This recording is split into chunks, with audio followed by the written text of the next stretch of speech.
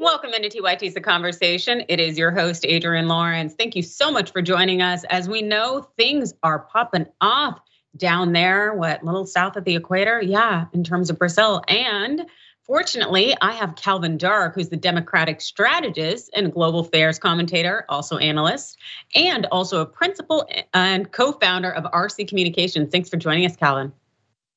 Good to be here. All right, so we know thousands of supporters of Brazil's former president, Jair Bolsonaro, broke into the country's congressional building last week and the Supreme Court presidential palace. A lot of those individuals were arrested, and there's so many questions right now with how things are going to proceed in the country, given that it seems to be very divided in terms of people who are ready to move on from Bolsonaro and those who are not. So can you give us an update? Yes, especially happening right near the 2-year anniversary of January 6th in the United States. Americans, as we watch this, is kind of like, PTSD, seeing this happen. A lot of the same strategies, same goals were used by the Brazilian protesters that we saw in our own capital on January the 6th.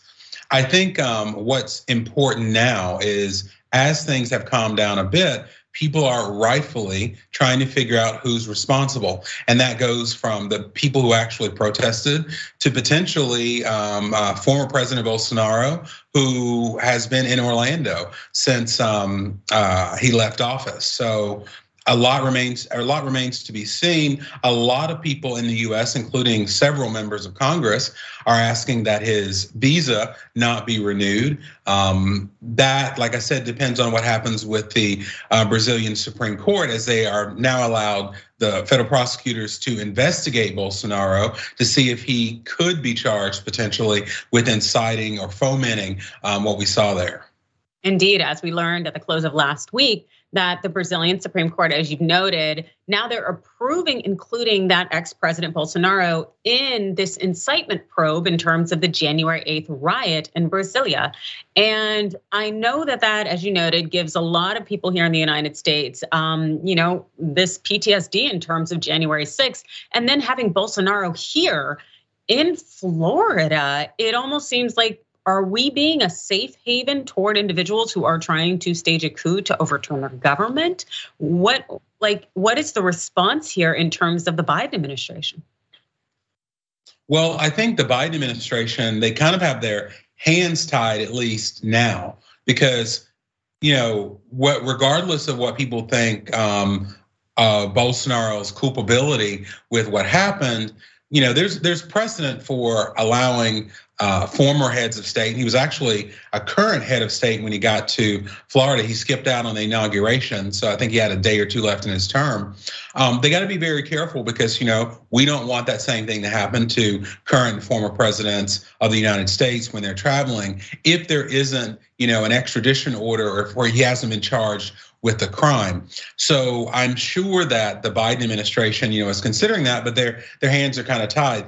I do want to give credit to the Biden administration for doing what I think was the most important thing after this happened, and that was quickly and unambiguously denouncing it.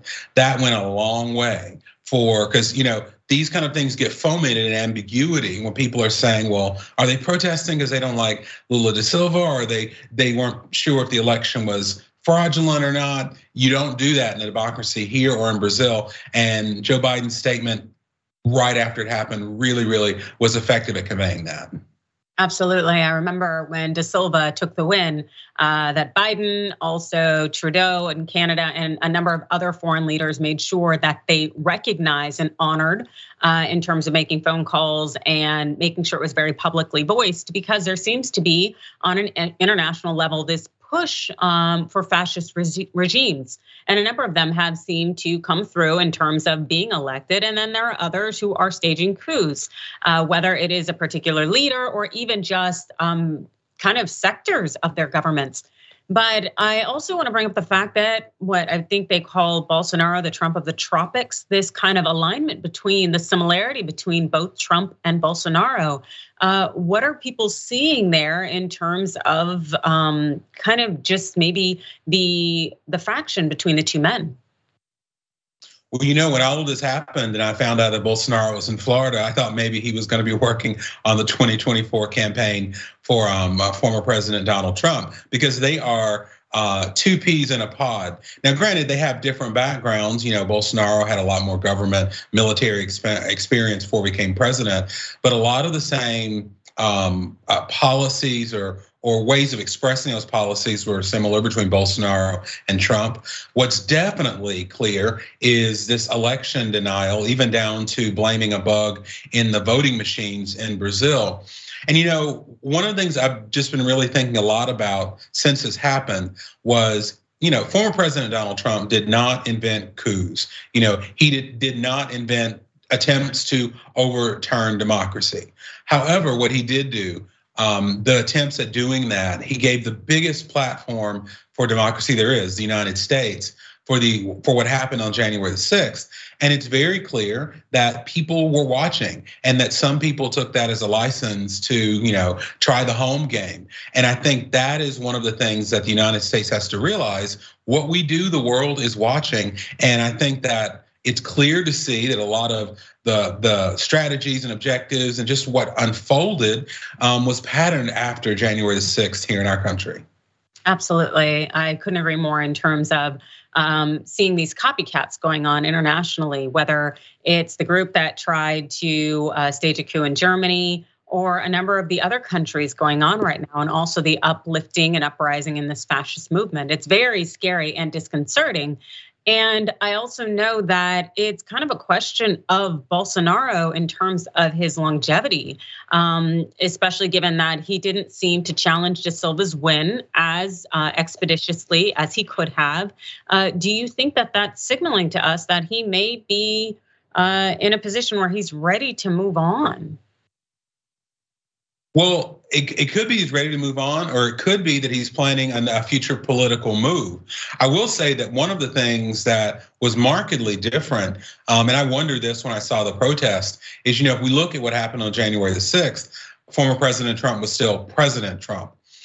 These protests happened after Lula da Silva had been sworn in. So, I kind of wonder what the objective was. Although one of the Bolsonaro former officials that the Supreme Court also included in their order, I think they searched his home and they found a draft decree to cancel some of the millions of the votes that would have basically reminded me of Georgia. They had, we need this many votes discounted so that we can win. And I think it's very serious. And if Bolsonaro had any hands in that, and is planning a political comeback, it could be very dangerous for a huge economic partner with the US and a huge player in the Western Hemisphere. I find it to be very entertaining with the thought that Bolsonaro's people were documenting and writing down how they would stage a coup. I can just picture them with like their little trapper keepers and their little pens and writing down, we're gonna do this and then this. It just almost seems very foolish.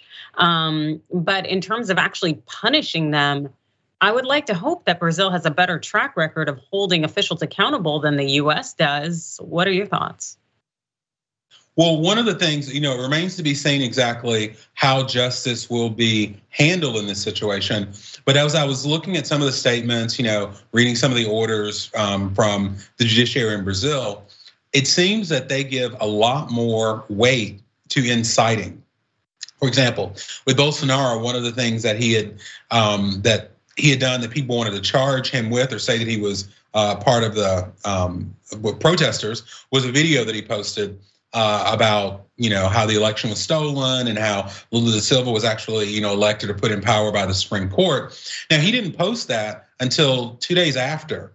So it's kind of hard to say that inspired people. But what I've seen from the Brazilian authorities is they're saying that was a continuation of this incitement of anti-democracy. And that's some of the same things that we kind of dealt with. So it remains to be seen if they'll follow through with that. But I think it is good that their kind of bar for supporting democracy is a lot higher than ours is sometimes. Yeah, that indeed seems to be the case. And I really hope that is the case. And I know we just have a few minutes left, but since we're talking Brazil and we're also talking about infirmities and shortcomings of our democracy, let's talk about George Santos. I know he is facing kind of simple fraud charges down there in Brazil. And I know it's very unlikely that he would be extradited unless Brazil got very aggressive in seeking that extradition. But what are your thoughts as someone who has that expertise there? Well, I think it's interesting that we, two of the biggest stories of politicians living in the United States have to do with can we or should we get them back to Brazil? I think that what's happening with George Santos, it's now become kind of like the Anna Delvey situation of 2023. I'm really looking to see what the Republicans are going to do because, like I said, this is unprecedented, but it has so many aspects. You have the international, what's going on with Brazil, also what he did here. I'm sitting back and watching. I just hate that the constituents who voted for him have to have him as a representative until we figure all of this out. Absolutely, but I sure hope that the parameters and things that go into place in terms of vetting people gets a lot stronger and people learn from this situation so we don't have to repeat it. But I know there's also people out there who would love to follow you on social media and also to learn more from your insight. And can you please tell us where they can go? On Twitter, I'm Tails Dark Side, or all the rest of my social media links are at calvindark.com. Fantastic. Thank you so much for joining us. We really appreciate your time. That is Calvin Dark, Democratic strategist. Thank you.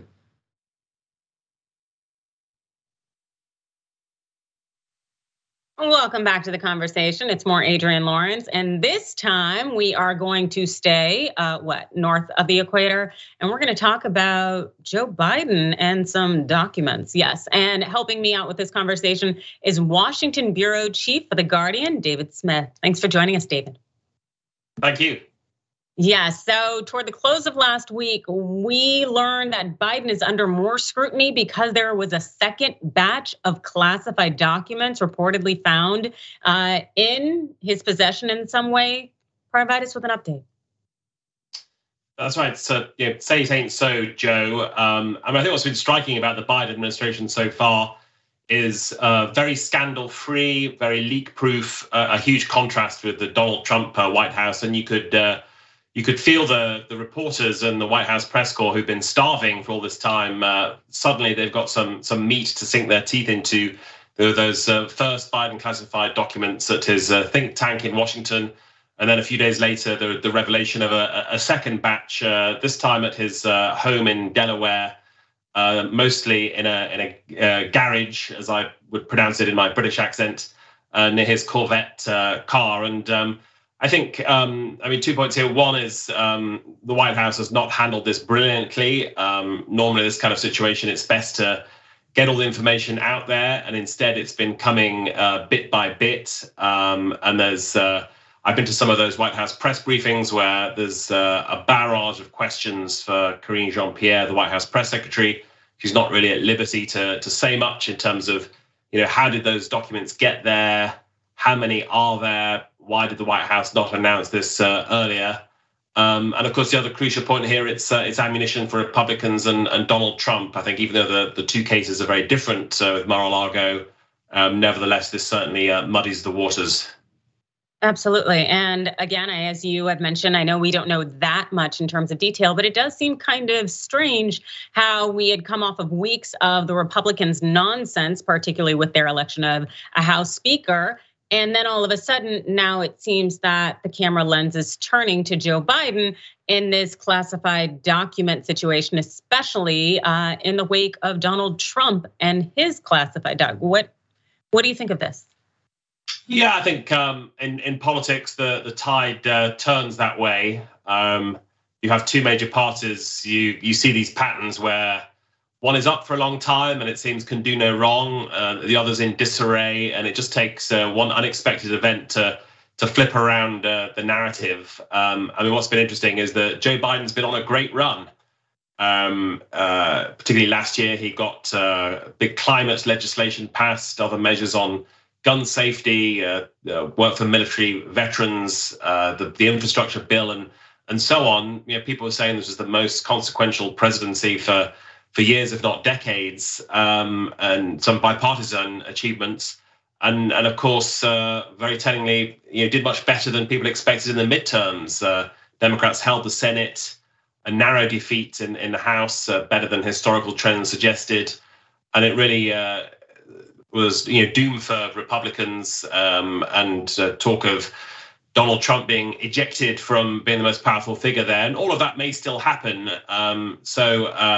This, I think, Republicans will be absolutely delighted that after yet another chaotic week with the election of the House Speaker, Kevin McCarthy, after 15 rounds and a week, finally they get some respite here. Finally, they've been thrown a lifeline just when they least expected it. The way that those political events erupt, every White House makes mistakes. This was one for Biden. I don't think one, or you could argue two mistakes like this with classified materials suddenly changes the narrative, and now it's all doom and gloom for Biden. I mean, we speak at a moment where his approval rating has actually been ticking up. Inflation is slowing. There's still a lot of positives for this White House, but certainly it does give Republicans a bit of impetus and momentum as they take control of the House and they have this Biden issue to attack. Absolutely, because I know that one of their agenda items was definitely to attack Joe Biden, but of course by way of his son, not necessarily him in any form or fashion. But now this kind of gives them something that is more directly tied to Joe Biden himself. But also, it does make us question, would this actually be an issue that is warranting of as much media attention as it's getting if it weren't for Donald Trump being under investigation for having the classified documents in his possession that it seems that he was intentionally withholding, which seems very much a different situation than what we know so far with Joe Biden. And I would argue that it would generally not be that big of a deal otherwise. You agree? I think in so many ways we've seen Joe Biden and Donald Trump's fates intertwined, including the question of whether one or both will run again and actually get the nominations in 2024. And certainly in this case, the idea of possession of classified material is now in the ether thanks to Trump. So of course, when Biden, even if it's a small number of documents, we're told that sort of flares up into a big issue. I think, as I was saying earlier as well, it is also in a context where there's been very little controversy and scandal relatively really around Joe Biden and this White House. So here at last is what appears to be a significant misstep that the media can seize on. I think the other important point here is that in terms of the legal situation, probably doesn't change much for the Trump investigation. His case is much more serious in terms of significantly more documents were at Mar-a-Lago, and even after some were handed over, his associates fiercely resisted the National Archives, even a Justice Department subpoena to hand over the rest. I mean, the FBI literally had to go to Mar-a-Lago themselves with a search warrant to obtain the rest, and that warrant shows accusations of obstruction of justice and so on. However, there's reality and then there's perception, and I think the perception is going to be very important here. I do think for your average voter who is not following every twist and turn, not following every nuance and subtlety of these issues, I think it's they will see the Biden and Trump situations as very similar now. Trump will make much of that at his campaign rallies. I think this probably does mostly neutralize the issue in terms of Democrats being able to criticize Trump. It's unfortunate because I think that anybody who sees any similarity between these two issues is engaging in intellectual dishonesty. But we know that generally a lot of individuals who have backed the far right wing of the GOP have had no issue with intellectual dishonesty. And also it doesn't even require nuance as far as I'm concerned. But then again, people will justify their disdain for the president in any way in which they can. But I do find it to be rather interesting because again, it seems that these documents were located, and to our knowledge, that Joe Biden's attorneys automatically contacted National Archives and whomever needed to know and followed all the processes and procedures and was very open and forthright about what was going on. And the reality is that these things kind of happen. And I can't see Joe Biden necessarily being the type to engage in the same antics that Trump would in terms of obstruction of justice with the classified documents in any way. And I'm wondering, do you think that the average American who is participating in these polls about Joe Biden and whether they support his presidency will also have the ability to distinguish? Or do you think that they are going to see them as being the same in terms of Trump and Joe Biden? I think you make an important point that yes, Biden's lawyers did the exact opposite of Trump's, and they immediately contacted the National Archives and handed them over. They did the right thing, but as I touched on earlier, I do suspect that in the general hurly-burly of political discourse, vast majority of Americans, like in any other country, they're busy doing the school run, they're shopping, they're doing their work, they've got other things that they're not following every twist and turn. The vague headline, the concept will be Joe Biden had classified documents, Donald Trump had classified documents. It's a tie, a plague on both their houses, and they won't care too much about the details. And I just think back to the 2016 presidential election, for example, where Republicans showed their mastery of the dark arts of this kind of whataboutism, this kind of drawing a moral equivalence. So in that instance, on the one hand, you had Hillary Clinton's private email server. On the other, you had Donald Trump allegedly colluding with Vladimir Putin and Russia. And you had lots of other Trump misdemeanors as well. But again, they managed to frame it so both sides of that got a pretty similar media coverage, and it neutralized a lot of problems for Trump. So yes, I'm afraid I do think Democrats are now going to struggle to land many blows on Trump over the Mar-a-Lago documents issue, because there'll be immediate blowback. But what about Biden and his Corvette and his garage? It's unfortunate, and people need kind of that analogy out there in terms of people getting audited on their taxes. It's very different than someone who is engaged in tax evasion.